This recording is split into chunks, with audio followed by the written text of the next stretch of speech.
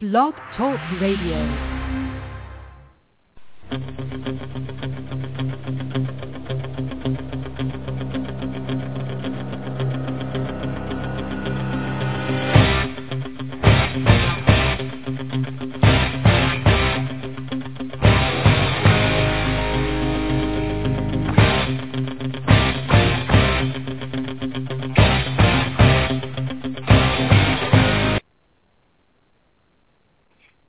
Happy Thanksgiving and welcome to Weigh In Sports Talk.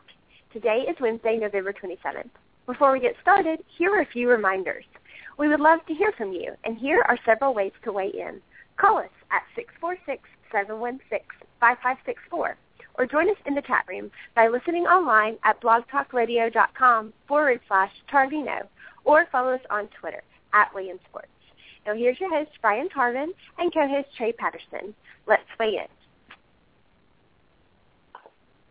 Thank you, Michelle, for the intro, and just like she said, happy Thanksgiving to everyone. I hope everyone tomorrow, this weekend, whenever, takes time to take a brief moment and think about the things they're thankful for, because once you start thinking about it, all those negative things, those little petty things we worry about, that's what they become, is petty. So, again, thanks for joining us. We have 20 games that Trey picked out for us tonight, 7 in the NFL and 13 in college. We have so much to talk about.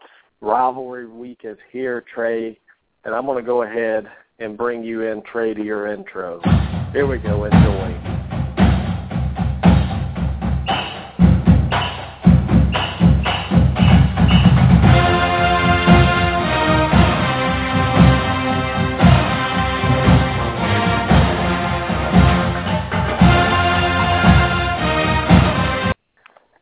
Trey, how does that make you feel when you hear your fight song on Rivalry Week coming up? Oh, that's my stuff, Tarvin. That's my stuff right there, buddy. It's Rivalry Week. Love this week, college football. If you can't tell how excited I was for this week of football, the games I put on the sheet just got me hyped. I couldn't turn them down, Tarvin. There was just so many games that I found interesting, whether it's for the rivalry involved or just for what could be some national implications on BCS bowls and that kind of stuff. So Tarvin, just very excited for this week. Football starts. We got football from Thursday, Friday, Saturday, Sunday. Rivalry games, Tarvin. It's time, buddy. And a great Monday night football game, the Saints and the Seahawks. How big is that game? Yeah, I mean, absolutely. Not to put anything past that game. We got good football starting Thursday, and we'll get it all the way till Monday, Tarvin. So there's a lot of stuff going on in football, and then of course, if you like NBA or an NCAA, there's stuff going on there as well, Tarvin. So just a lot of things to talk about tonight. Well, you remember last year at this time, Trey, we were going into the Iron Bowl, and I had no confidence in the Auburn Tigers being able to hang with Bama. You remember that, right? You remember me saying I didn't think they could even score on offense? Yeah, absolutely. Mm-hmm. Well, this year I feel a little more optimistic, and what a difference a year makes. The 3-9 team we're going to talk about going to 10-1 to face the mighty Crimson Tide. And Trey, when I look at the Florida State-Florida game on your list, they say in rival games you can throw the record books out the window, but in this Florida State game, Trey, and just touch on it just a second, don't give me everything, but does Florida have a chance? Yeah, absolutely. And when we get to the game, Tarvin, I'm going to tell you why. Going over this is not just a skeptical Florida State fan. Florida obviously beat Florida State last year when they had a pretty decent team. But there's a stat out there, Tarvin, that I think will surprise you when we get to that game. And I think that we'll see if Miklos joins us tonight, big Florida State fan. And obviously if Paul Ewing, our big Florida fan, join us, I think that we will see you'll see the stat, and I think we'll see what they say. Yeah, and I want to touch on something that happened last Sunday night to get your opinion, Trey, before we get into this current week. The New England Patriots, the other night during our show, I don't know if you remember, but, watching the game, they were down, 24-0 at the half, and Tom Brady and company came back in the second half and won. First of all, my question, were you shocked at the outcome of that game, how New England was able to come back on a high, potent offense just like the Denver Broncos? Yeah, I actually was. I mean, I went to bed. You know, I was one of those folks that were waking up in the morning to find out what had happened, and was shocked because when I went to bed, it was 24-0, and I certainly thought that New England had a rally in them, but didn't think anything of even the possibility of an actual comeback of that kind of epic proportion.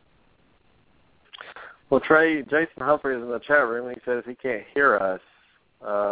So, Jason, I don't know if something's wrong. I'm not knowing. Nobody else is in the chat room besides you, Trey, so we're going to have to, hopefully everybody can hear us. But I don't know. I mean, Denver Broncos, what happened, in your opinion, from what the stats you saw, the way it happened? When I saw it, Trey, it was like Denver was going 3 and out, and New England was capitalizing. They just got the momentum on their side, and all of a sudden they're winning a game in overtime. But if you're Denver, how does that affect you for the rest of the season? That could have really put some ground between the Denver Broncos and the Kansas City Chiefs. Now they're still only a game, or I think they're tied, actually, and they play again this weekend. So tell me about the Denver Broncos. What does that do to them going into that big game against Kansas City on the road? Well, I mean, it's a lot because, I mean, not only does it hurt, the race for that conference between, the Broncos and the Chiefs, it also basically puts the Patriots in the number 2 seed and now hosting a home field game and with a definite possibility to even get number 1 overall. If Kansas City beats the Broncos and there's a couple of losable games for them the rest of the year, I mean, it's set up where New England could end up being the number 1 seed in the postseason in the AFC. So it was a big win for them for a lot of reasons, and that's just one of them. Yeah, and congratulations again to Jason Humphrey. He won the pick-em by 1 game. Trey, I prematurely went out and congratulated myself, and he corrected me. I missed one of his games. But in 2 weeks, Trey, I'm 10-0 in the NFL. I'm not too shabby. It's not so bad. Maybe there's some insider trading going on. I don't know. We'll start that rumor. Well, I want to start off first and get your thoughts about the Heisman Trophy. Then we'll get into our NFL and our college football games. We have a lot on the agenda tonight. But, the Heisman Trophy, to me, the problem I have with it, Trey, is a player can have one bad week, just like we saw Saturday night, and they're out of the Heisman race. And all of a sudden names start appearing. It's just like by default you're going to win. We hear A.J. McCarron, the leader, Jordan Lynch, which honestly I don't have a problem with, and Boston College running back that Trey nobody knew about until really the last week or two. I mean, putting up some amazing stats. Are you a fan of the Heisman Trophy anymore, honestly? Because I'm not. I've lost interest in it. No, I haven't lost interest. I think it's still a fun award to watch because you are tracking it for a lot of different reasons. But there are other awards which I think are just as valuable. But I'll tell you, Tarvin, I think as long as Jameis Winston, we don't know what's going to happen with him. But according to the experts poll, if he doesn't get charged, he's far and ahead the Heisman front runner. Now, obviously, if he gets charged, I mean, you're talking about not only the national championship picture being completely open, but you're talking about the Heisman race basically could go to Andre Williams of Boston College, who, let's not discount what he's done. I mean, he's the first 2,000-yard back since 2008. It's not exactly like, some small school like Boston College has a 2,000-yard guy. It's hard to do no matter where you play. And so since 2008, that's 5 years. It's been a long time since we've seen one. And this guy's putting up huge numbers. I mean, you talked about Jordan Lynch. He has more rushing yards and touchdowns, Tarvin, than Mark Ingram had when he won the Heisman. So, I mean, no matter who he plays for, that's a pretty legitimate stat. And then, of course, you got Manziel and McCarron who are just hanging around. And, I think, Bryce Petty, I think, is an interesting candidate. He had a good game but lost. I think people discount him just because he lost, but it certainly wasn't his fault. So, I mean, no telling, Tarvin, if Winston happens to get charged, this race is going to be crazy because Winston probably won't even get an invite if that happens. Well, the problem I have, Trey, is Winston. You're innocent until you're proven guilty. I'm worried about I'm just concerned about the timing of this. And Joe Tessitore spoke yesterday and said he received, some ballots, some telling people where they stand, not the official ones, but just, hey, if I voted today, where I would be. And a good amount of voters, Trey, took Winston off of the list. And I know this is not going to be cleared up until probably after the ACC championship game, but could you imagine this kid not getting the Heisman Trophy or possibly playing for a championship, and all of a sudden it comes out and says, hey, we don't have enough information to charge him. We're going to drop all charges. I mean, I'm sick of stuff like this happening. To me, I say give him the Heisman Trophy if nothing else comes out, if he deserves it, and then you can decide to take it away, Trey. I think it would be a travesty of this trophy if they do not give it to him without knowing more information than what they have now. Well, I mean, this is obviously unprecedented, I think, in college football. We haven't seen this kind of charge for this kind of player. I mean, let's not discount the fact that this isn't, stealing laptops. This is not improper benefit, and this is a big deal. I think a lot of people are having a lot of a hard time with how to handle it. And you're right. If he is innocent until this is one of my things I've heard a lot, Tarvin, is something as a prosecutor I can tell you is true. Is charging, or I guess accusations aren't charges. Charges aren't indictments. Indictments certainly aren't convictions, and doesn't necessarily mean you're guilty just because you're indicted. So there's a lot of steps that would have to get past it for him. But obviously, if he's charged, that's kind of the end game for him because he's not going to play anymore in college football this year, and therefore there goes Florida State's chances. So it's interesting. We'll have to wait and see. I think you're right. We'll hear about it sometime around the ACC championship game. But Tarvin, you're right. I mean, the Heisman Trophy is gonna be affected, no doubt. Well, let's move off the Heisman a little bit. Florida State, they win the ACC championship game over Duke, Georgia Tech, whoever they play, and all of a sudden it comes out that he is charged and he's no longer on the team. Do you think it would be fair for the voters to push Florida State down in the polls to where they could not play for a championship, believing that Florida State could not beat Alabama, Ohio State, whoever they play without Winston? Fair or not fair? Well, yeah, I don't think it would be fair. I think they would get blasted. But there is precedent actually at Florida State. If you recall, and maybe you don't, Tarvin, with this, obviously not a scenario with a player with your starting quarterback getting charged, but in 1998, obviously it was the BCS championship still back in those days. Florida State was a national contender, obviously. Chris Winkie was your starting quarterback who went on to win the Heisman the next year. And he got hurt. The backup was named Dan Kendra, and he got hurt as well, ended up coming back as a fullback at some point in his career. But the third-string quarterback was named Marcus Outson.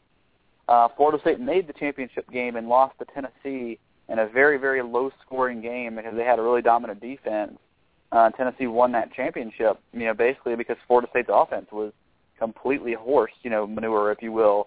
There's a little bit of precedent to this. I mean, Florida State got in that situation in 98, and now here they are with, Jameis Winston obviously facing possible charges. You have Jacob Coker, who was a very, very good talented backup, who now is out for the year with a knee injury, and there sits Sean McGuire. So, Tarvin, I think it would be unfair. I think you got to give them a shot just because their defense is legitimate.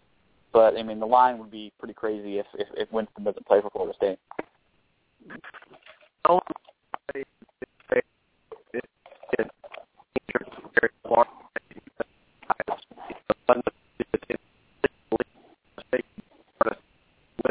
And it would be very close. And I say it would be okay to put Ohio State in there because, let's face it, Florida State wouldn't beat Alabama without Winston. We know that. Could they beat Ohio State? Well, I don't know. I mean, how's your third-string quarterback look? And I think that's a problem, Trey.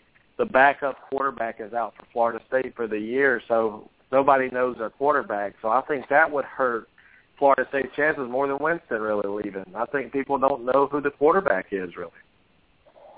Yeah, I mean, Sean McGuire, actually, I'm watching Florida State play, obviously with this in mind.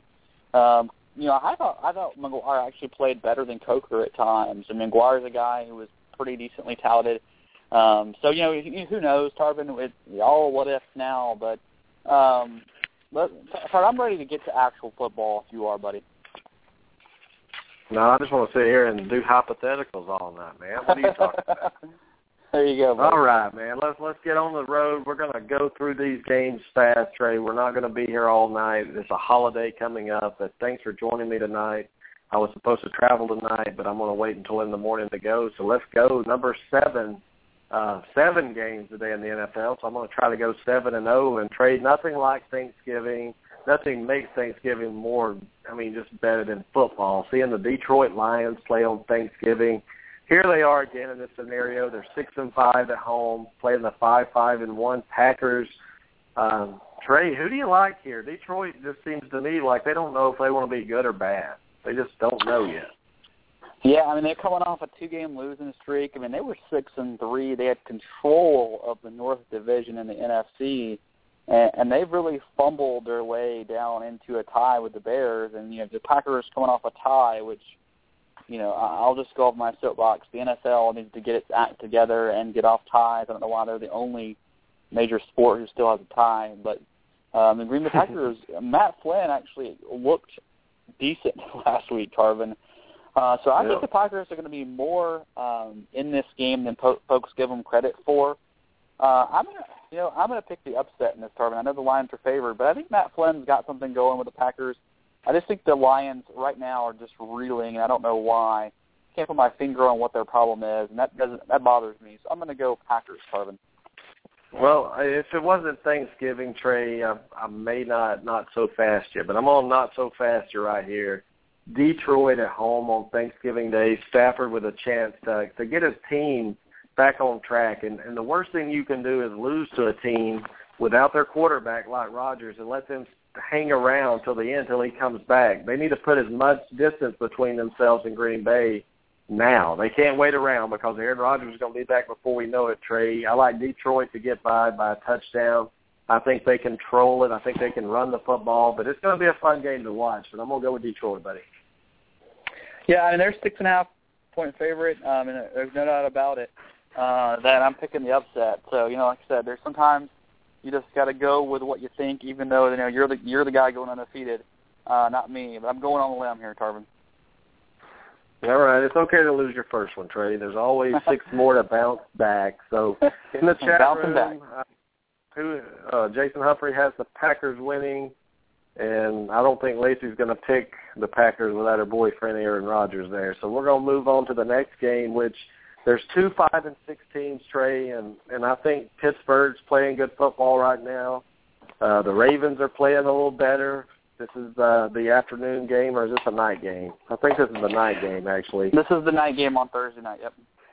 All right, the Baltimore Ravens at home, Trey. This is a heated rivalry, too. Speaking of rivalry week, they're putting the Pittsburgh Steelers and the Baltimore Ravens, a slugfest in Baltimore, Trey. I'm going to go ahead and get ahead of you here. I'm going to pick the upset in this game, and I'm picking the Pittsburgh Steelers. I think they're hot. I think they feel the direction they're going in now.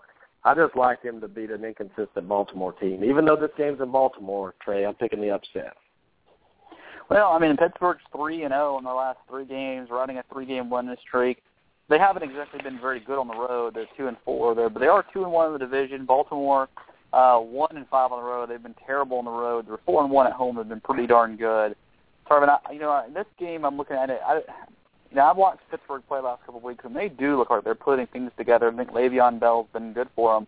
I'm going to agree with you, Tarvin. I'm going Pittsburgh. They're 3-point dogs in this game, but I'm going to pick the Pittsburgh Steelers. I agree with you. The Ravens just don't seem to have it this year, and I'm picking the Steelers.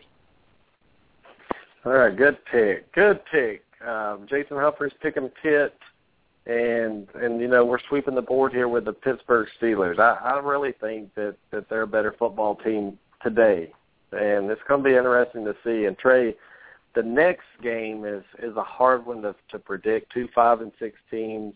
The Dolphins have just hit rock bottom almost. The Jets have looked terrible.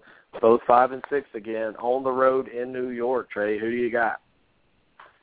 Well, this game you're talking about, the Jets. The Dolphins played a very tough game last week, and that game is the kind of game that Cam Newton lost last year. So you got to give the Dolphins credit for playing so close with the Panthers team who's so hot. So, that's something I give them credit for. Now, the Jets, of course, have been, they were a team we were all talking about possibly making the playoffs, but they've looked pretty bad recently. They're a 2-point favorite. I don't know if that surprised you, Tarvin. Did that surprise you that the Jets were 2-point favorites even though they're at home?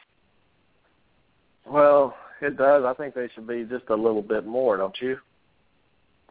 Yeah, I mean, that kind of was interesting to me. I was like, well, the Jets are at home. They're 4-1 at home. You're talking about the Dolphins, 2-3 on the road. That surprised me a little bit. So I'm wondering if the Jets are just, with that 2-game losing streak, if you're talking about Vegas, looking at them and saying that they're done. But, I think that 4-1 home record, they do play better at home. I'm going to stick with the Jets at home, Tarvin.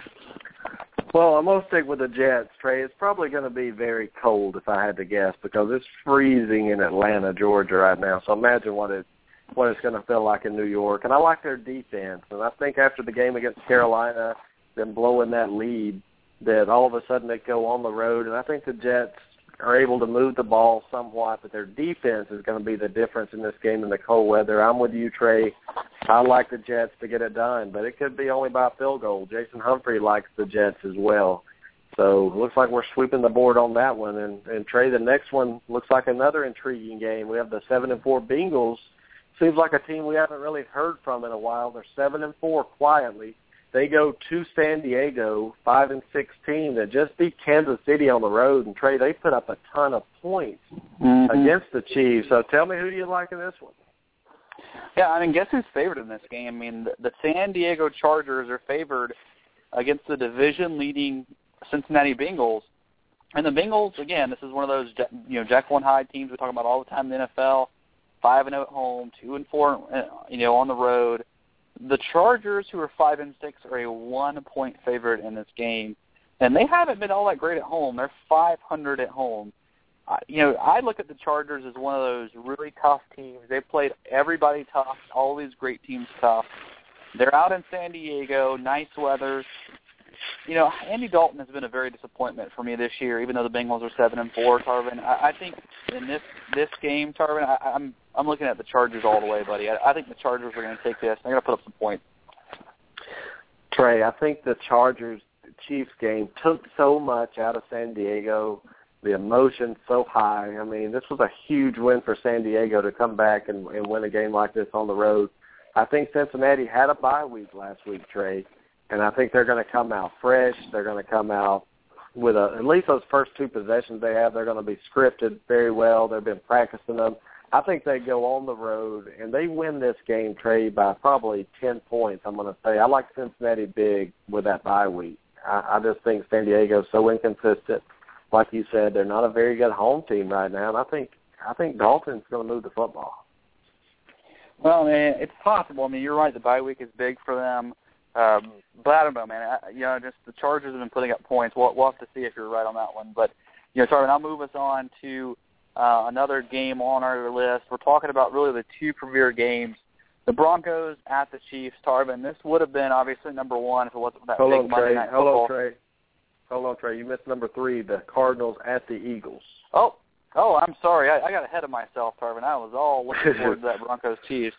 You're right, Tarvin. The Cardinals at the Eagles, actually, to be honest, is going to be an interesting game as well. 7-4 Cardinals, 6-5 Eagles, Tarvin. Before I make my pick, who you got, buddy?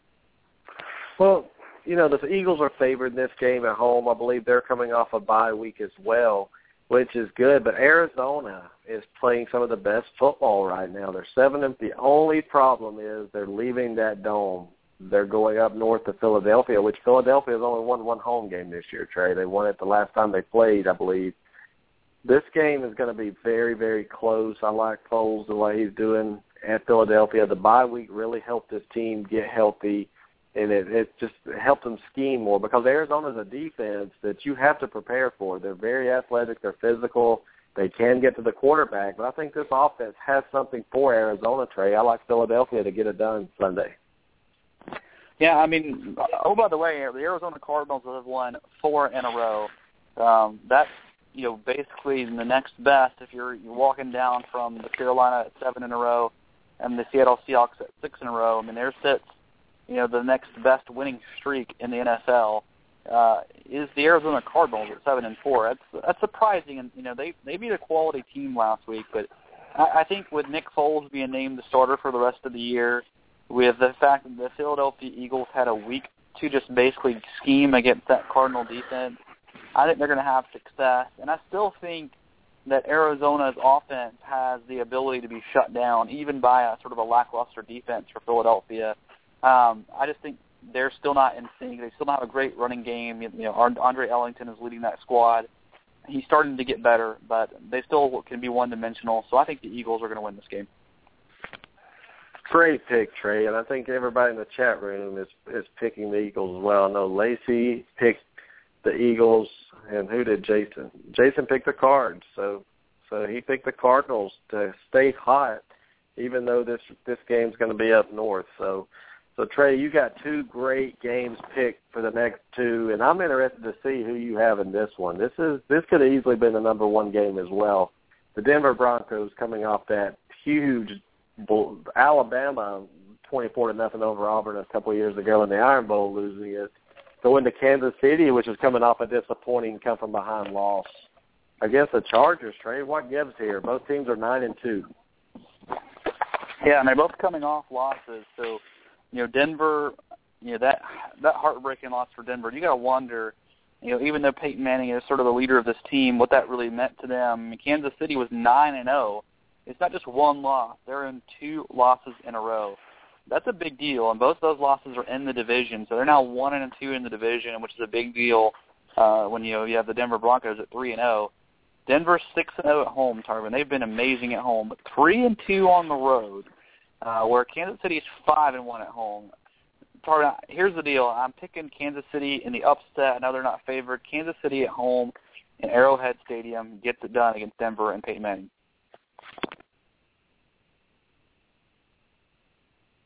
Tarvin, you there? Can you hear me?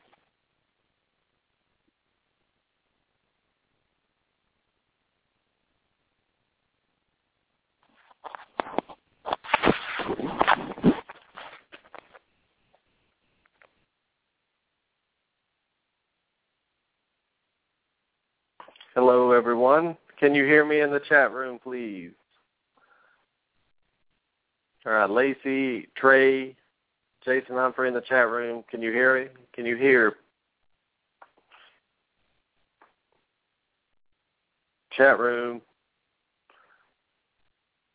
Sorry for the technical difficulties, guys. We are having a ton, so I need someone in the chat room to tell me if you can hear or not hear. That is the question. Patterson, Lacey Key, Jason Humphrey in the chat room. Can you hear me, please?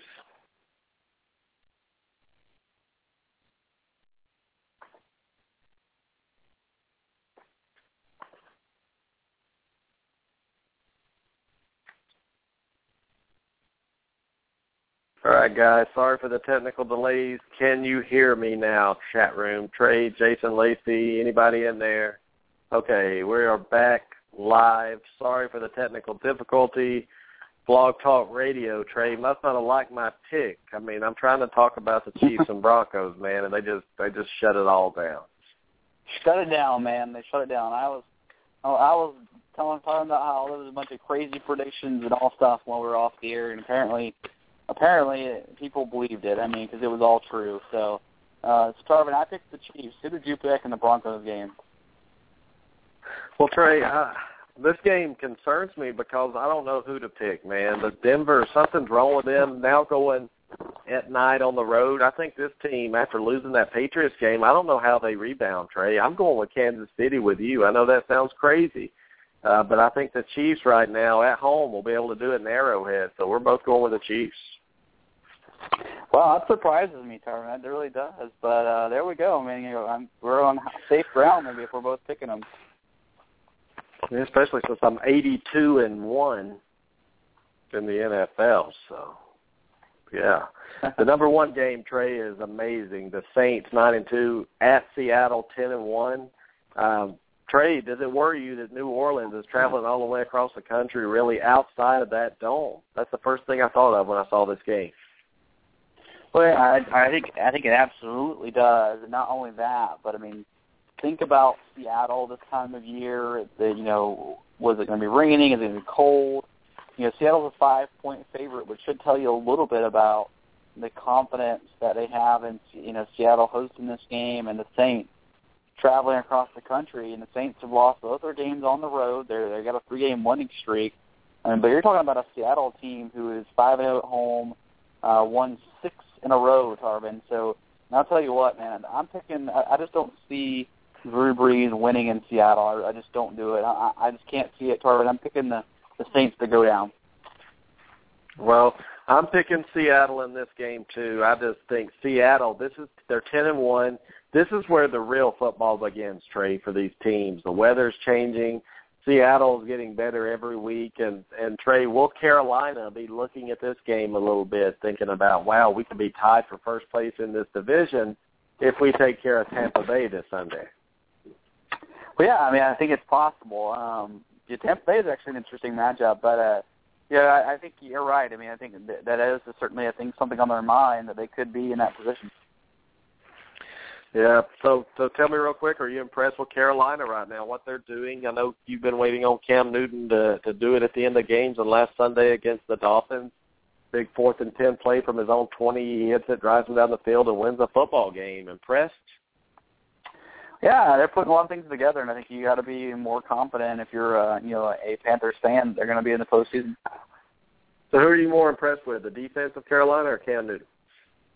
I think the defense has been, legitimately just stifling. I think obviously Cam Newton's taken a step forward, but I thought their defense was going to be good, but I'll be honest, I didn't think they were going to be this good. Well, I'm telling you, without that defense this year, they would be the same teams as they were in the last few years. Well, it goes to show you, when you have a defense you can rely on, it takes the pressure off of Cam Newton and allows him to play within the game and to take what the defense is giving, because that defense is stingy. But, Trey, great job picking the games, and it's time now, man. We're not wasting any more time talking about NFL football. We're moving to rivalry week in college, Trey. And you picked 13 games, and, man, every one of them have an interesting storyline to them. I mean, there's some games in here maybe with some big point spreads, but any game in this list is capable of an upset. Let's start off first. Thursday night, the Egg Bowl. Ole Miss, 7-4, coming off the disappointing loss to Missouri, travels to Starkville, Trey, 5-6. If Mississippi State wins, they're bowl eligible. So, tell me, is this game Dan Mullen's last if he gets embarrassed in this Egg Bowl? Embarrassed, possibly. I mean, anytime you get embarrassed by a rival, yeah, and it's big because, this is the position, I think, if I'm right, Tarvin, that, Starkville was in last year where they had to beat their rival to make a bowl game. Well, here they are again. They're 5-6. If they don't win this game, then Ole Miss can keep them from bowling, which is a big deal because, again, with all that practice that comes and recruiting, that kind of stuff, Ole Miss obviously can get a no leg up when it comes to all that stuff against their rival. So, for all those reasons, I think Ole Miss is going to be motivated in this game to keep their, to not only not sort of walk in the same shoes they did the year before, but also to keep Mississippi State from all that extra work they get in and that extra leap in recruiting. So I'm going with Ole Miss, Tarvin, and I know they're a small favorite in this game, but I think Ole Miss wins this game. Well, does Mississippi State take some momentum after that win against Arkansas on the road, and they're coming back home? And remember, Trey, they played Alabama pretty tight a couple of weeks ago. So I don't know. I'm going with Ole Miss just because I think they're just better athletes on that team, and going on the road, Hugh Freeze will have them ready. 8-4 would not be a bad season for Ole Miss. No, not at all. They can make a decent bowl. Looks like Lacey is picking Ole Miss as well in the chat room. I don't see Jason sick right now, but so he says Ole Miss as well. Ole Miss. Ole Miss all around. Yeah, Ole Miss it is, and the number 12 game, the Civil War. Oregon State, 6-5, goes on the road to Eugene, Oregon. God, Trey, Oregon, how disappointed are they? They lost to Arizona in blowout fashion. Now they have to come back and play their rival. Are they going to be in this game, Trey? Are their heads going to be in there enough to be able to beat a rival? Because, believe it or not, I think Oregon State wants this game after getting blown out against Washington. Well, yeah, I think Oregon State does because, this is the year I think they probably have this game targeted right now as probably their best shot in a number of years to actually beat Oregon. Unfortunately, it is at Oregon. But, you're talking about Oregon. You heard them talking about not wanting to play in a BCS game, not being interested. You started sort of hitting that, well, man, this might not be a focused team. And that's kind of scary when a team is not focused. I'm interested to see what, our Mighty Duck is saying out there in the Pac-12. But this is, you got to be concerned if Oregon, a 9-2 team, is sort of giving up the ship. And they're 21.5-point favorites. And I'll tell you, Tarvin, I'm worried about the line, but I'm not worried about the loss. I still think Oregon State's good enough to beat even a lack-focused Oregon team. I'm going with the Ducks. Yeah, I'm going with the Ducks as well, Trey. It's at home. And they've had a disappointing season. They're going to finish 10-2. They're going to make a bowl game and end with 11 wins, Trey, which to Oregon fans, that's disappointing. They wanted the 14 wins, but in a way they didn't get it. They didn't get to play in that Pac-12 championship, and it's their fault. I mean, Stanford beat them, but they had a chance last week to take care of business to make it. So Jason Humphrey is on the line, the big Ducks fan. Jason, I know you wanted this game to mean something more, but what do you think about this game so far? I think Oregon should run away with this. Watching the Oregon State-Washington game, I don't know if you guys seen that game, but Oregon State got ran over by Washington. Yeah, I did, and you know what, Jason? Not to make fun or anything, but Oregon got ran over by Washington too, or by Arizona. Oregon got beat by Arizona pretty bad in that same fashion. Yeah, we just didn't show up and won out. It's like we should win this game. Like I said in my video that I made, if we show up, we should win. If we show up like we did against Arizona, this game's going to be a little too close to call. Well, Jason, where do the experts have Oregon going in a bowl game wise? If they win, they're 10-2. Are they capable of making a BCS with a 10-2 record? They are. They're a long shot. I think we're gonna go to San Antonio to play in the Alamo Bowl. But winning the 10 games for 6 seasons as an Oregon program, that's nothing to laugh about. No, I mean, if you'd have told me before the season that Oregon would be in the Alamo Bowl, I would have laughed at you because I thought this team at the least would be in a BCS bowl game because of what they had coming back and everything. So, yeah. So how do you feel about after you win this game and you win your bowl game, you're 11? Do you have a chance maybe next year to do something better than 11 wins?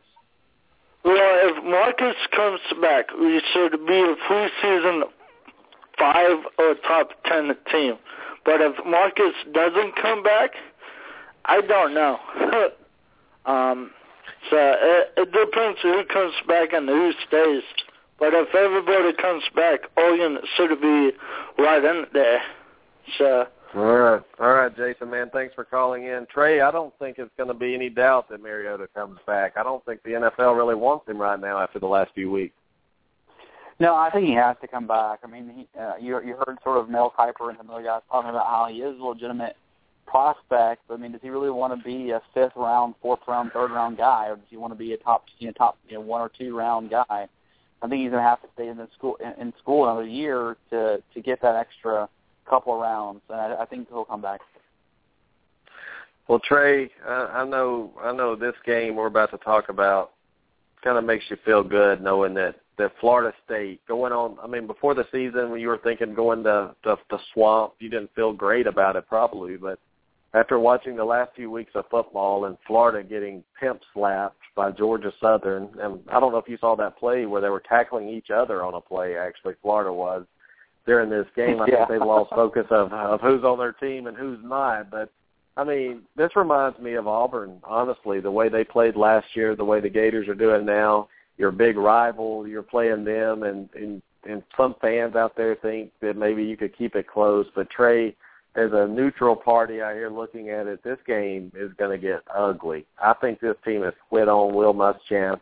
I don't think they have a chance to really move the ball. I think Florida State smells blood, and I think they're going to go after this rival, not only just to punish them, but to help in recruiting. I think Jimbo Fisher and this team is going to make a statement on Saturday.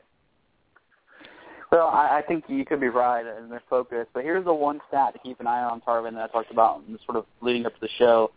Florida is still number 7 nationally in defense, so they still despite, losing to Georgia Southern without even giving up a pass, even a completion and, blocking was happening themselves at times, which there's no doubt about it. I watched on loop for about 50 times in a row and probably wet myself laughing at it.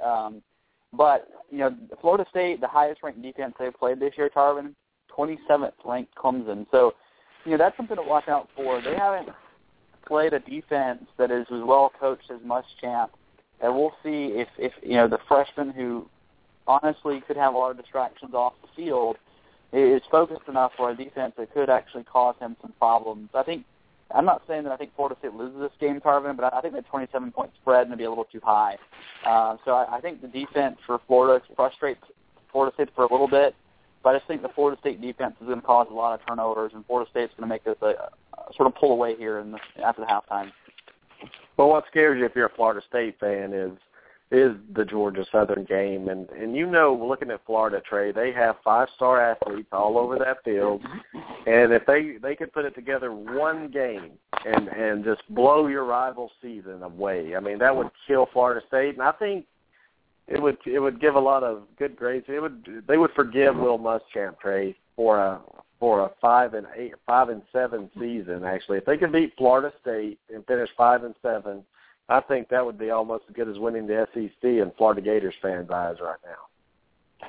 Well, yeah, and like I said, I mean, their defense is still pretty darn good, and we'll see how well they come out in this game this year. If they've given up, Tarvin, this is going to get so ugly so fast. But if they haven't, and if they can get a couple turnovers out of Winston, fluster him, then this is going to be a ball game. We'll see. I mean, I think Florida State wins. I'm going to call 17 points, Tarvin. That's what I'm calling. So I just think Florida State is going to be, there's a lot of talent on defense that can hang with Florida State offensively for a little bit of time.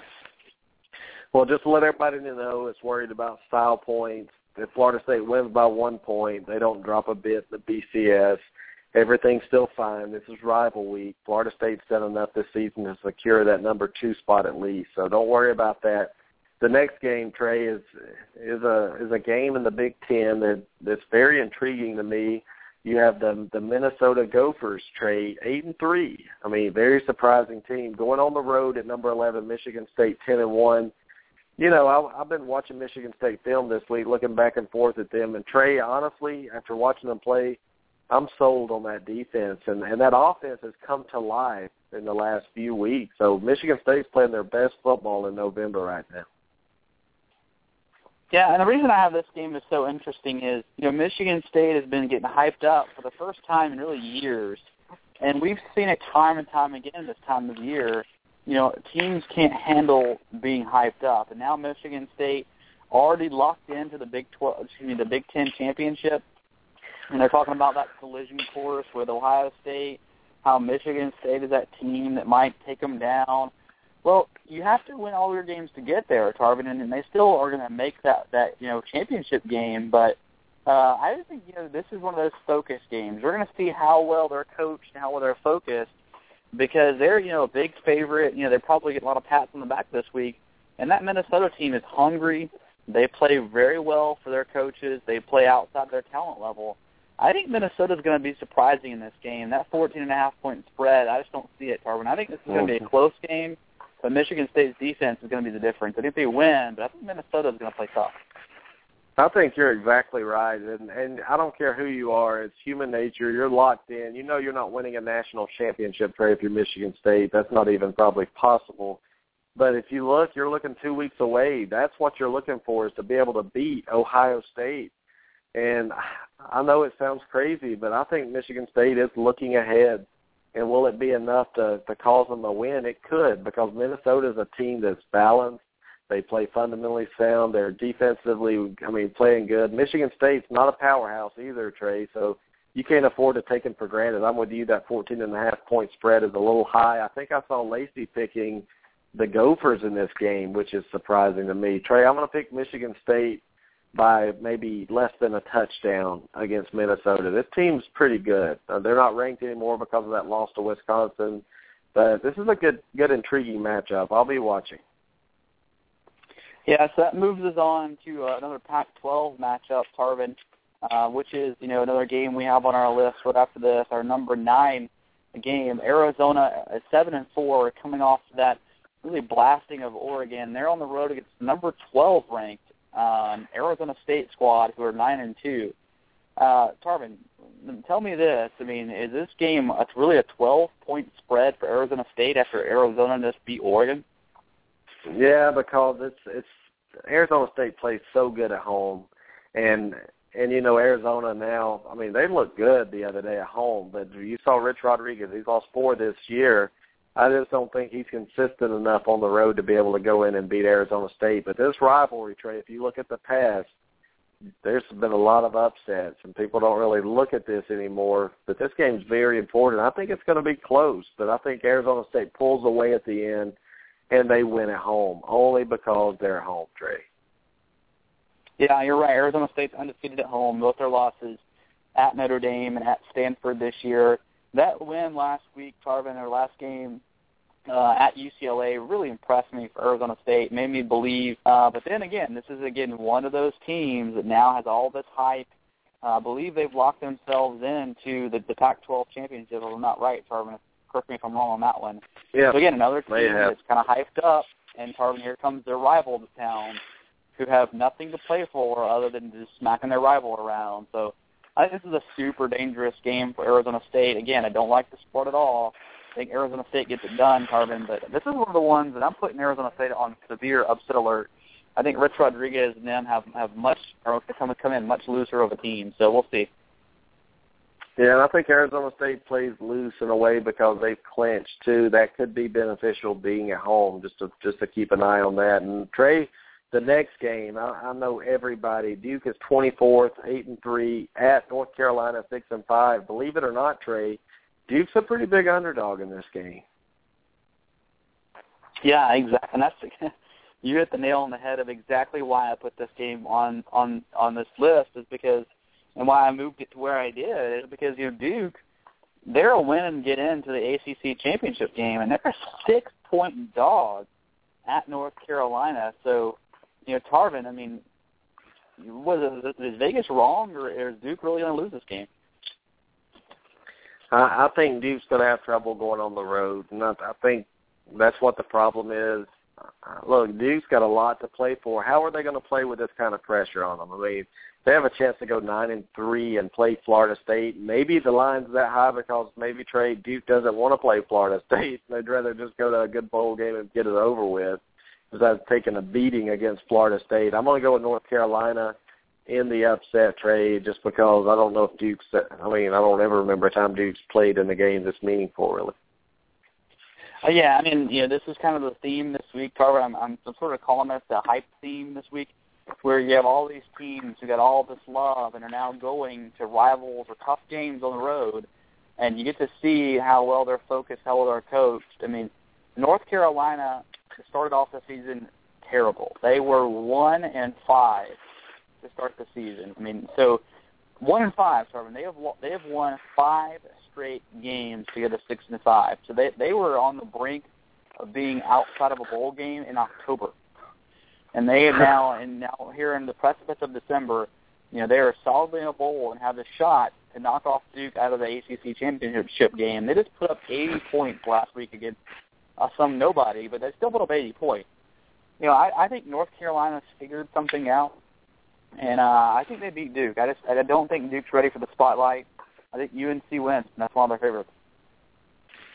Yeah, this is huge for a rival to spoil their season, because Duke fans believe. They don't check point spreads out, Trey. They don't look at stuff like this, but I wonder what they'd think if they were underdogs. But that's going to be a great game, and another great game that the Georgia Bulldogs without their quarterback, Aaron Murray, traveling to Georgia Tech, and listening to the radio here in Atlanta this week, Trey, these Georgia Tech fans are all of a sudden cocky now that Murray's not coming in. Should they be? They're at home. Should they be cocky that they can beat Georgia now? Yeah, it's kind of funny that you're hearing that. I think I've heard the exact opposite, which is Georgia basically saying that they don't care who's out of their game, that Georgia Tech has no shot. It's a 3-point line. Georgia's still favored, even though they're at Tech. Here's the question that I have for you, Tarvin. Is Georgia, Aaron Murray is not going to play in this game. The backup for Georgia, decently hyped up kid, but they still have Gurley. They still have that running attack. But is the real question here at this game, Tarvin, can they stop that option attack of Georgia Tech?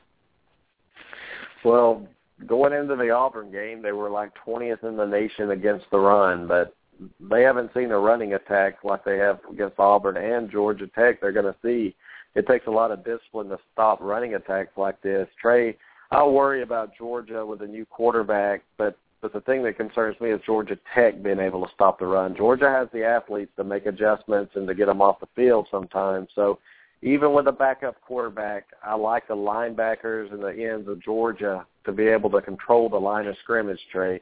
I've watched Georgia Tech play this year. I'm not impressed at all, man. Not enough to give them an upset. I don't even think it's going to be close. I think Georgia wins this game by a couple of touchdowns at least. Too many athletes on that field, Trey. Well, I mean, that's a good pick. I mean, Gurley certainly is still on the field, and we've seen what he can do sort of almost single-handedly against opponents. But here's a stat to throw at you, Tarvin. Right now, Georgia Tech is a ninth in the nation against the rush. And I'm not so fast, man. I think Georgia Tech gets the upset. I just think the new quarterback for Georgia, I'm going, Lacey Keys got me in the chat room. She's got my back on this one. Even though Jason Humphrey's got your back, I'm going Georgia Tech, the Yellow Jackets, sting the Bulldogs in their first shot to really win this rivalry game in a long time. You know, a Bulldog doesn't even feel the sting, Trey, of a bee. Well, but they haven't felt the sting from back in a long time, buddy, that's for sure. All right, man. The next game is a game that I think people are overlooking, Trey, and I think Michigan 7-4. They've struggled this year, especially the last few. They've looked terrible. Ohio State comes in 11-0 at number 3. Trey, this game is a huge rival game, and Michigan hasn't shown me that they can score a lot of points, but Ohio State hasn't really shown me either that they have a defense. Can Michigan, by a miracle, Trey, pull an upset and cause some BCS chaos early in the morning on Saturday? Well, I think it's possible. I mean, this is a 16-point line. This is a rivalry, but it seems to have a lot of big lines. If you go through the history of this game, I mean, there seems to be a lot of blowouts. This is not one of those rivalries that's always close. Michigan, they lost to Iowa, man. They're coming off a loss to Iowa. So, Ohio State has been really focused recently. They seem to have figured out a lot of things. They haven't played a close game in a while. I don't think this is going to be close, Tarvin. Ohio State's going to win this running away. Well, if Michigan can win this game, Trey, they could make a New Year's Day Bowl, maybe a Outback, Capital One, something. With 8 wins, usually Big Ten teams get rewarded a little bit, but I just don't see them being able to score. And I know Ohio State's defense is not that good, but is it possible, Trey, that the Michigan team, they have quit on Brady Hoke and that coaching staff? Because it looks like to me that they have no faith in themselves anymore, and it's just like, they want this season over with. That's a fair point, man. We'll have to see, because I just don't see a whole lot to really look at this game and think Michigan has a shot the way Ohio State's actually playing right now. I just think I think you could be onto something, man. They have a good recruiting class coming in, but this is I'm not seeing a whole lot to build on right now from this team. Trey, could you imagine the pressure on Auburn, or maybe the joy if they look before they kick off, they look up and Michigan has pulled the upset on number 3. Meaning if Auburn won that game, they would be at number 2 if the BCS came out. This could be interesting early, but I just don't see it happening, man. I think Michigan State has the best chance to beat Ohio State because of that defense. And, Trey, this could be a 28-point game, honestly, when it's all said and done. I agree completely, man. All right, the next game, the overrated Notre Dame Fighting Irish versus the overrated Stanford Cardinal. Trey, who do you got? Well, this is up high because somebody decided to rank Notre Dame again. I don't know why we keep doing this, and unfortunately, I know Quinn's got some stuff going on, but Quinn's not here to back up Notre Dame in our show.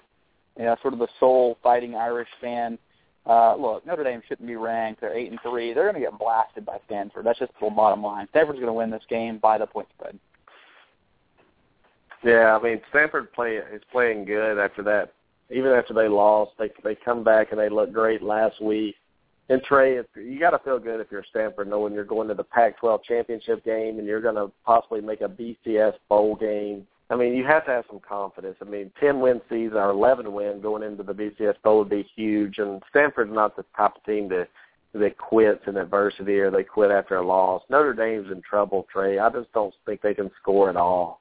The over-under on this game is 49, and Stanford's favored 15. What that tells me is they're looking at something like a 38-7 game, maybe something like that. Notre Dame's going to get exposed, Trey, and I wonder if they'll go up in the polls after this game. Yeah, probably. Well, the next game is a very intriguing game. You have at number 4, the 22nd ranked UCLA Bruins, 8-3. On the road, it's surprisingly number 23, Southern California at 9-3, Trey. I think you meant 8-3, or right? You had USC 9-3.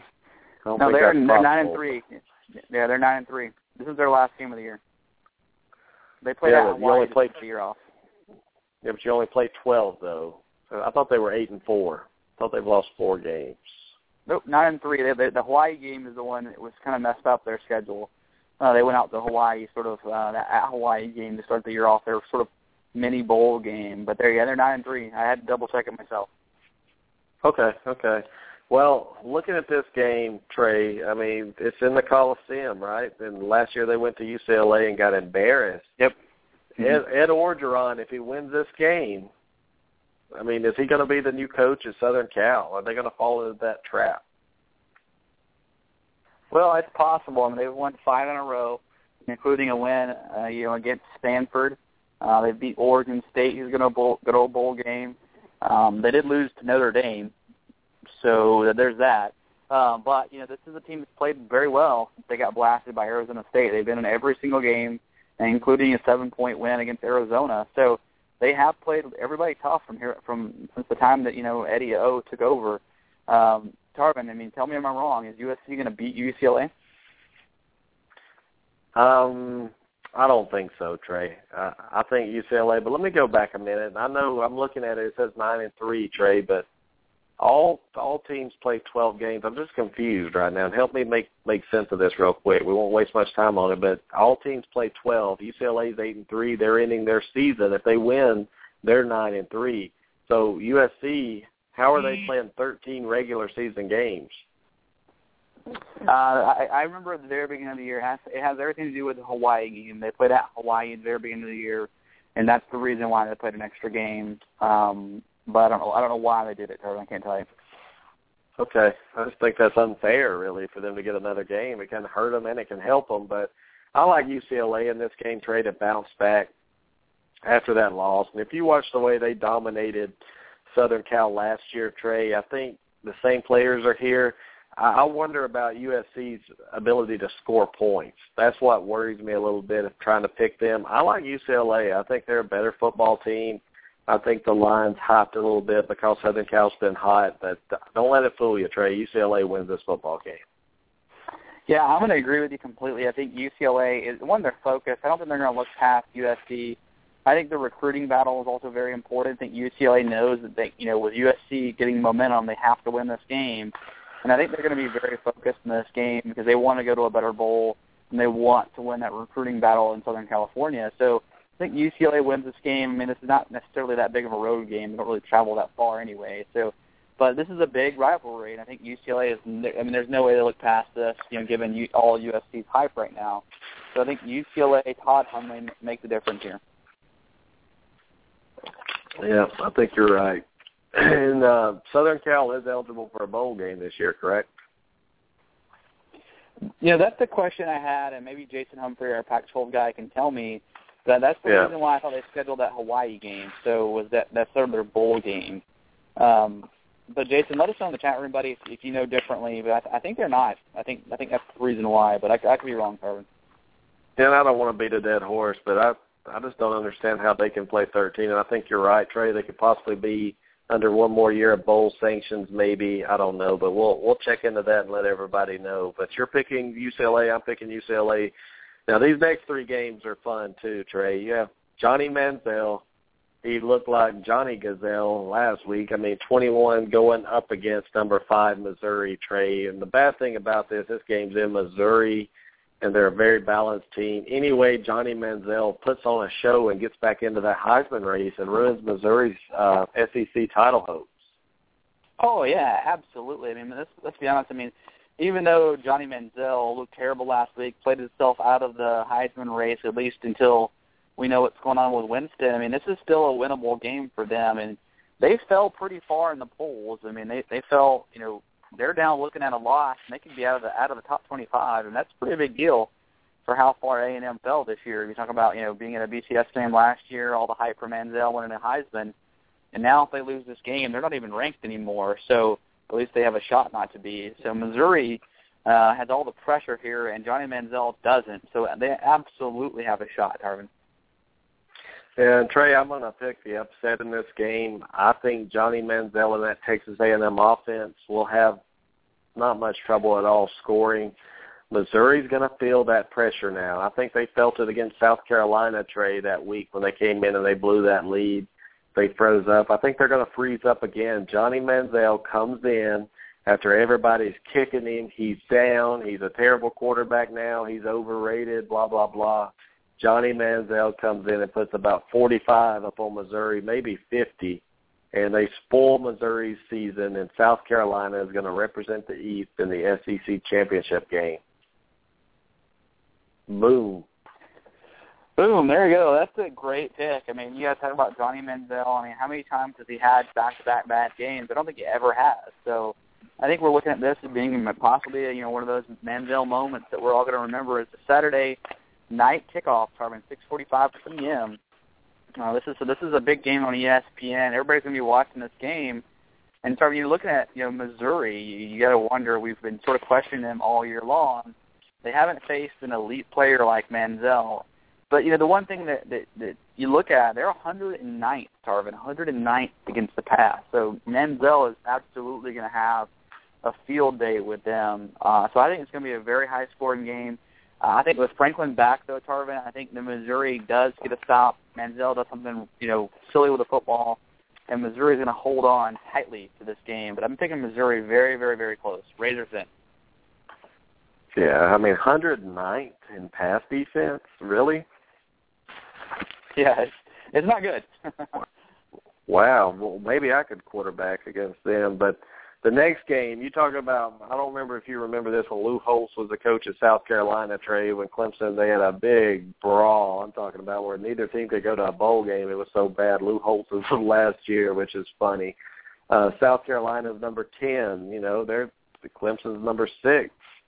Believe it or not, Trey, South Carolina's a favorite in this game. How big is this game for Clemson, really, to kind of prove that they are a legitimate team again? Because we haven't heard from them since Florida State beat them by 90 in Clemson. I mean, South Carolina 9-2. I don't think South Carolina's great. I think they're very beatable. Should they be an underdog? Should Clemson be an underdog in this game, Trey? Well, it is on the road, and South Carolina is a quality football team. They're obviously very tough at home. Steve Spurrier always beats somebody big every year. And, you could count the Missouri win as that win this year. Maybe. I mean, they did it. I mean, Missouri is a top 10 team. But, I mean, certainly, a 5-point favorite, Tarvin, that leading line is definitely interests me. And this isn't a 3-point, 2.5. This is a 5-point favorite. Yeah, I think Steve Spurrier hates Dabo Swinney. I think he hates Clemson. And I think he's going to do everything in his power to beat these guys. I know Clemson, they can't play in the ACC championship game, Trey. They can't win the national title after that. But the Clemson team finishes 11-1 and goes to a BCS bowl game, they're playing for a lot right now. They're playing for pride. But I think the running game of Clemson, the physical offensive line, and that defensive line for Clemson will be the difference. I think South Carolina gets it done, Trey, but I think it's by a field goal close to the end of regulation. They win by 2 points and pull it out. Yeah, let's not forget last year Clemson, to beat LSU in a big bowl game. They lost the game to South Carolina at home, 27-17. I think was the final score, if I recall correctly. And they had a lot riding last year, Tarvin, and they blew it at home. But Taj Boyd, his senior year, Tarvin, I think now this year they get a little revenge on Carolina. I think Clemson goes into South Carolina. They pull off the upset, and they go their way to a BCS bowl game 11-1. Wow, what a game! What time does that kick off, Trey? Do you know? I think it's at 7 o'clock. Yeah, it's a 6 p.m. Central, 7 p.m. Eastern kickoff. ESPN 2. Well, hopefully after that Iron Bowl, our number one game, I'll be able to watch some of these. And, Trey, I gave my Iron Bowl ticket up. I couldn't go. I have family obligations. Can you believe that Brian Tarvin is not going to the Iron Bowl? Man, I thought that for that to happen, Tarvin, that you would have to have like major surgery or maybe some sort of accident where you forgot who you were. Is one of those things going on? Nope. It's just, the ticket came last minute, and it was yesterday I got offered the ticket. I've already made family plans for Thanksgiving and things lined up. And, if this ticket would have been given to me a week ago, maybe I could have gone. But the way it all lined up, I'm going to be with family, which that's a great thing. It's Thanksgiving right now, Trey. So I'm going to enjoy watching this Iron Bowl with family, a bunch of Auburn fanatics too. So there's going to be over 200,000 people in Auburn Saturday. They can't all go to the game, but I'd like to stack them all in. I bet Auburn would. Just forget the hazards, forget any kind of fire marshals, Trey. Just put everybody in that stadium. What do you think? I think that'd be some sort of soccer riot going on. Yeah. But guys, this is a game, and Trey, I know you've lived in Alabama. How big is that Iron Bowl in your mind? When you've lived there, you're a Florida State fan, but tell us how fanatical these two fan bases are.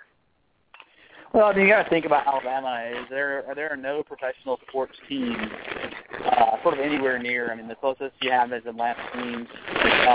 There's no professional teams in Mississippi. There's none in Tennessee. I mean, this is I guess there are. Sorry, there are the Titans now, but for the longest time there weren't.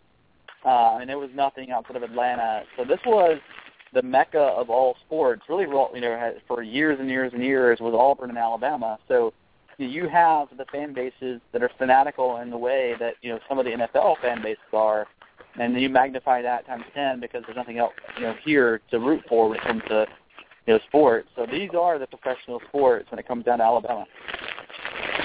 Well, looking at this game, Trey, and it's been since the 70s. I remember in '89 when I was a kid, Auburn played their first home game against Alabama and Jordan-Hare. Alabama was number 2 in the country, and Auburn beat them by 10 points, it was so huge, and it was so big of an environment that James Joseph, the running back for Auburn, passed out during Tiger Walk. He fainted because he was just so pumped up and the adrenaline was going so high. This is an 11-0 Bama team on the brink, Trey, of building the dynasty here, 3 national championships in a row, I believe. And just what A.J. McCarron's done at quarterback, going at Auburn, number 4, a 10-1 team that was 3-9 last year. Trey, Auburn's gotten better every week. Tell us what you think about this game from a neutral party here. Well, I mean, this game is going to come down to, I think, 2 areas. One is the Auburn defense. Tarvin, that they have been tested at times. Auburn's defense is 95th against the pass and 52nd against the run. So Auburn's defense has not really been all that impressive, Tarvin. I don't know if you're rustling a lot of papers there, Tarvin. Maybe a lot of stats for me coming up. I'm ready. But Auburn's offense, Tarvin, you're talking about their offense, 2nd in the nation in rushing, 106th in passing. So when I look at this game, Tarvin, what I'm looking at is, can that offense, that defense for Auburn actually step up? Because they're going to have to, and they haven't necessarily had the best luck doing that this year, and being 95th against the pass and being 52nd against the rush. And then you look at the opposite side, Tarvin, and what I'm looking at the keys to the game is, Auburn's strength has been the rushing defense, where Alabama's defense, by the way, is 4th in the nation against the rush. So you have number 2 in the nation, strength, number 4 in the nation, defense, strength against Alabama. Alabama's also 8th in the nation on defense when it comes down to passing, 3rd overall in the nation overall. So this is going to be strength on strength against the rush, and it's going to come down to, can that defense for Auburn make a play, and can Nick Marshall, read the defense well and make a play there? Because I think Alabama's going to be able to force him to make plays. So that's what I look at the keys to the game, Tarvin. Well, everybody's hyping it up, and I know home field is huge. I mean, that's one thing Auburn can hang their hat on is that crowd, but it's all about blocking and tackling. I know it's cliche, Trey, but can Auburn tackle? And that physical game of Alabama, they try to impose their will. I think the key is for Auburn has to have monumental days with their linebackers. They're undersized at linebacker. And, Trey, Alabama, they'll 3-yard you to death, and then all of a sudden they'll just start busting big runs on you. And that worries me a little bit. Auburn's going to have to tackle well with their safeties, their linebackers. Everybody's going to have to play their part. But one thing about their defense, Trey, you look statistically, they do give up some yards. But once they get into the red zone, you get in there, they force you into field goals. And that's what they're going to have to do to Alabama. They're going to have to prevent the big play. A.J. McCarron's a good quarterback. He has some big receivers, a tight end he can throw to, running backs out of the backfield. Trey, I think field goals are the key. Can Auburn stop Alabama from scoring touchdowns? Because I really do believe the key to this game, too, is Gus Malzahn's play calling, the way the offense, how they trick Alabama, how they keep them off balance, because we know Auburn's not going to come in and try, Trey, to run the ball down Alabama's throat. Do you think they're going to come out and try to establish the run early? I think they're going to come out and throw the football to open up the run. What do you think? So I think that's very possible. I think one of the other things that Auburn may do is do a short passing screen type of game. And the other thing they might do, Tarvin, is you can't put this past Malzahn, is say, look, this is our strength. We can beat your strength of ours, and see what happens there, too. Yeah, can you imagine, Trey, if Auburn pulls this game out? They're a 10-point underdog right now. And, before the game started last week, they were saying it's going to be 17. I knew it couldn't be that high. Auburn plays too well at home. And, Trey, when I watch Malzahn talk, when I see his interviews and everything, I feel like he knows something that we don't know. He feels confident. This team believes that they can win. How do you think Gus Malzahn's play calling is going to be compared to the other games? Because I really think it's been very conservative in 11 games, Trey. In 11 games, they have not opened up the playbook, in my opinion. And that's just my opinion from what I've seen Malzahn do in the years past and the talent on this team. What do you think about how they call plays up to now? Well, I kind of think they haven't opened it up because, one, they have to. But the other thing is I think they're a little scared to with Nick Marshall. And Tarvin, dude, I don't know what you're doing, man, but you're got a lot of paperwork shuffling, it sounds like, man. Trey, I'm not touching anything. Hold on just a second. Hold on. I'm not. Yeah, there you go. Okay, I promise. I'm just sitting here talking. I know I don't touch papers while I'm working here. It's all in my brain, man. All in my brain. We thought you were reading a novel, man. That's what we thought you were doing. I'm over here trying to cut my wrist with paper, thinking about last year's Iron Bowl. Well, I mean, probably so. I mean, you could be right, man. I mean, on that. Tell me about this, man. How does Auburn and does Auburn have a game plan for Christian Jones on special teams? Yeah, kick it away from him. That's their plan. If you notice on kickoffs, nobody returns at Georgia. If you noticed the other day, they never returned one kickoff. And I think the punter, Stephen Clark's going to have to angle the ball to the out of bounds. You don't want to lose momentum and kill your crowd, Trey, by giving up a big touchdown. That's a huge point you brought up, and I've thought about that all week. Auburn wins a special teams battle because they don't allow Alabama to do anything in special teams. So I think the edge goes to the Tigers in this one. All right, Tarvin. So I'm going to give my pick on this, and then I think we're all going to let you make your pick. And I want to hear from Lacey Key, who is in the chat room, a big Auburn fan as well. Hopefully she can get the courage enough to call in and tell us about the Tigers. But, Tarvin, I look at this game, and I just, the defense for Alabama has been so impressive.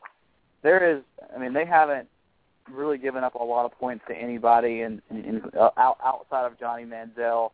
I think Auburn's going to score, Tarvin, but I really worry about Nick Marshall. I haven't seen him have the kind of game. I think if he plays to his talent level, Tarvin, Auburn will win this game because he's going to have a 300-plus yard game passing, and Auburn's going to have to really challenge those DBs. If they do that, they win. But right now, Tarvin, I'm going to pick the Tide, but it's going to be super close. I'm going a 3-point game, Tide win.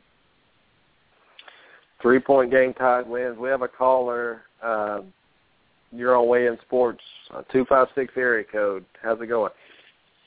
It's good. How are you guys doing? Oh, very good, Lacey. I have the courage to call in, so boom.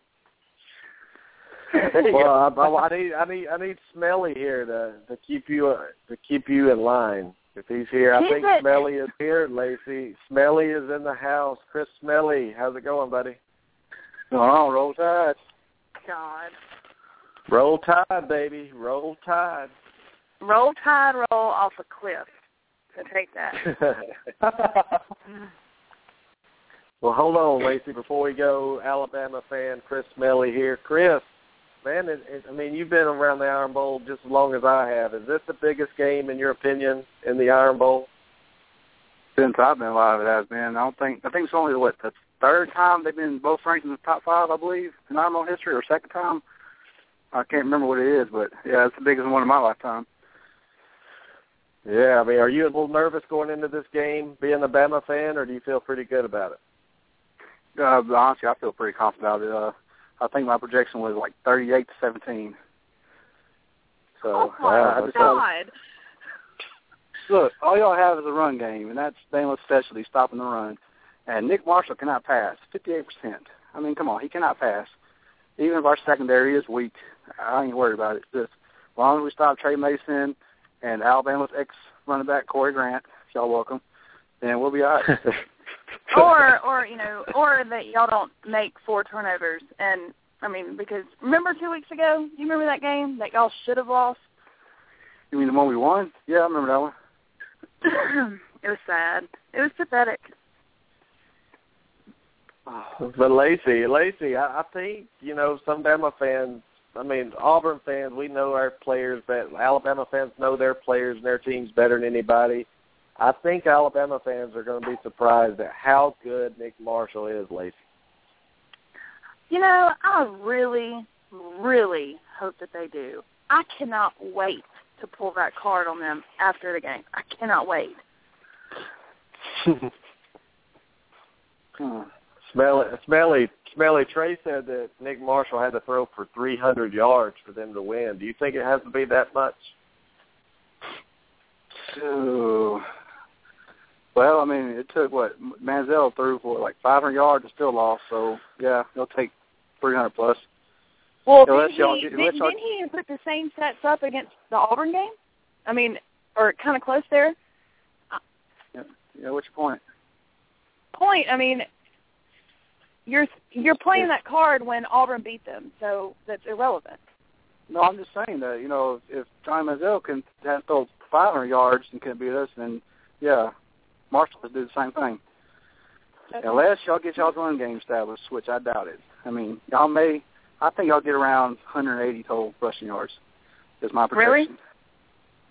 Yeah, that's just what I said, so, yeah, really. Yeah, I remember, guys. I've seen a lot of Alabama games, and 180 yards would be actually pretty good against that defense. So if you put 180 rushing yards, maybe 250 passing is what the number I thought, guys, and I could be wrong. So 250, 180, that's 430 yards. If they can play defense, if Auburn can, I think that's enough. I think 180 yards rushing and 250 passing, Trey, tell me if I'm wrong, would be enough for Auburn to pull out a victory in this game. Well, I mean, Tarvin, I think that you have to get over 300 yards passing. The reason is I think you are going to have a tough time running the football. You're going to have some success because you have a very talented, scheme running game. But I think when it comes down to it, is they have to have big plays from Nick Marshall down the field because you're not going to keep Alabama. I mean, given the numbers that Auburn's put up defensively this year, I mean, you're going to see Alabama scoring a lot in this game too. And obviously A.J. McCarron isn't scared of a big game. So, I think you're going to have a lot of points. The only way Auburn wins this game is if it turns into a shootout, a la what happened with, the A&M game. Obviously, Alabama got the better end of that, but that doesn't mean they get the better end every single time. I think that's what your Auburn you want to see is a 41-38 game. And I think if that's the case, then you have Alabama in their weakness. Well, Chris Smelly, if Auburn wins this game, what's going to happen with the Alabama fan nation? I mean, Harvey Updike in 2010 did some bad things. What happens this time? I don't know. That's a good question. I don't put it past. I mean, I couldn't even guess. I mean, I never guessed somebody would kill a tree, so there's no telling this Harvey what will happen. Assassination is here. Chris, I'm taking Malzahn as soon as that game's over, and I'm just throwing him in the locker room. I'm not letting him be outside anywhere doing interviews, even though this game's at Auburn. I mean, there's crazy fans on both sides, guys. So this game worries me a little bit because Auburn and Alabama are usually never this good together. And even in 2010, Bama had 3 losses, and they were a very good team, but they struggled with injuries. Chris, I'm worried to see what could happen on both fan bases. I mean, that's a scary game. 1 versus 4, so much on the line. There's so much hate in this rival, don't you think? Oh, yeah, definitely. I mean, me and Lacey are prime examples. I hate her gut. Win or lose. Trust me, the feeling is mutual, I promise. Yeah. Well, Lacey, give us your prediction. I haven't heard your prediction yet. My prediction, I think it'll be, I think it'll be 38-31 Auburn, I believe. Go ahead and laugh and see who leaves your butt down in Auburn after game day. Go ahead. I'm driving down to game day. You're not going to the game with Chris Smelly, are you, Lacey? No, we're not going to the game, but we're going to ride down there for actual game day, and then after we're going to come back. Okay. Well, that's a dangerous trade. I'm worried about that. I'm worried Chris Smelly and Lacey are together in Auburn together. There could be there's a highlight on game day, guys. We're watching it Saturday morning, and Smelly and Lacey are fist fighting on national TV. So we're gonna be up front too. So be watching. Yes, we will. We're leaving here around between 2 and 3 in the morning.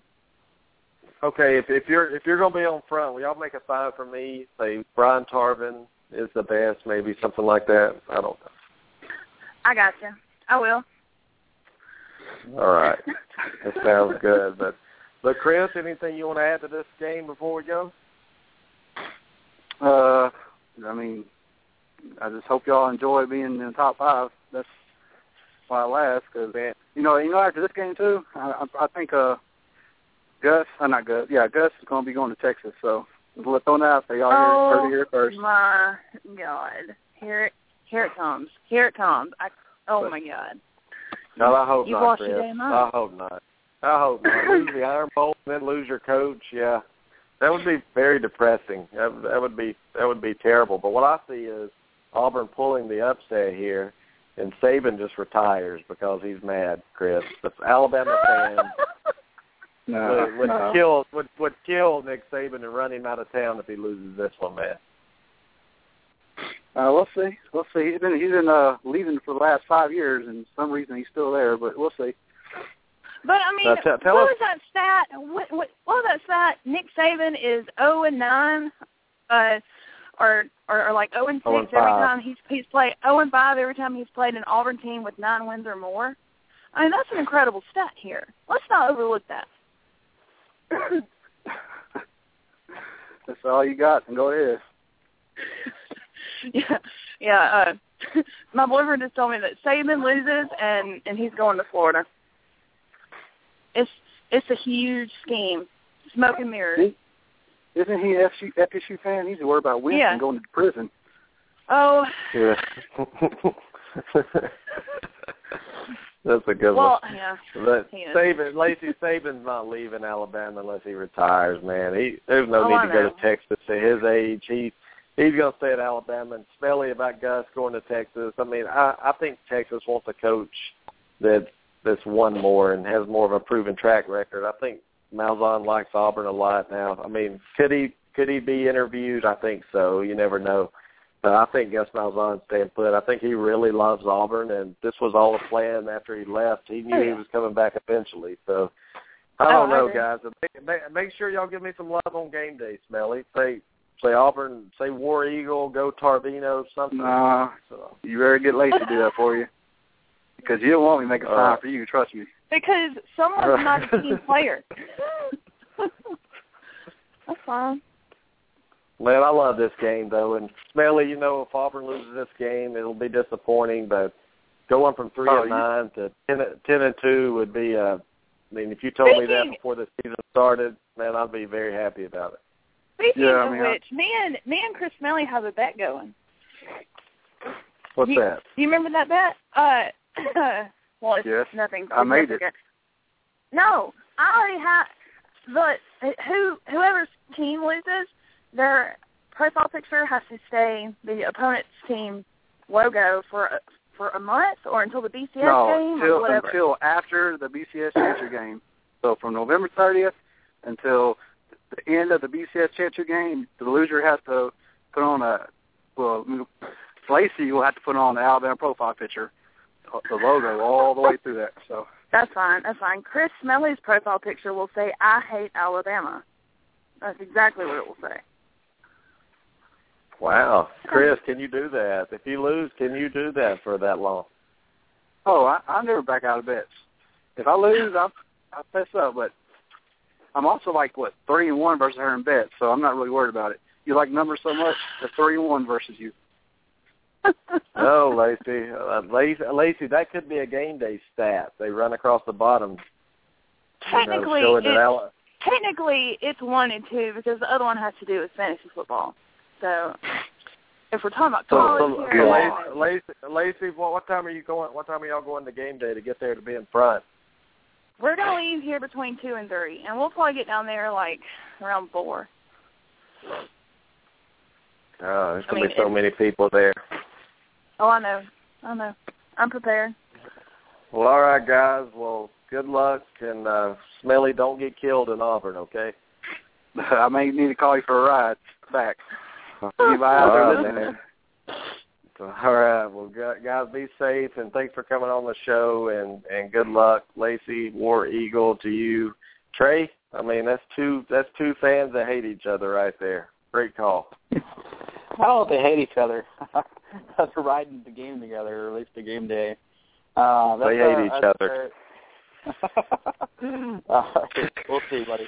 I don't know about that one. Well, Trey, nobody talks about this scenario. We got about 1 minute left, and, nobody talks about scenarios about how things go. Is it possible that Alabama could lose to Auburn and still make the national title game, in your opinion? Give me a percentage.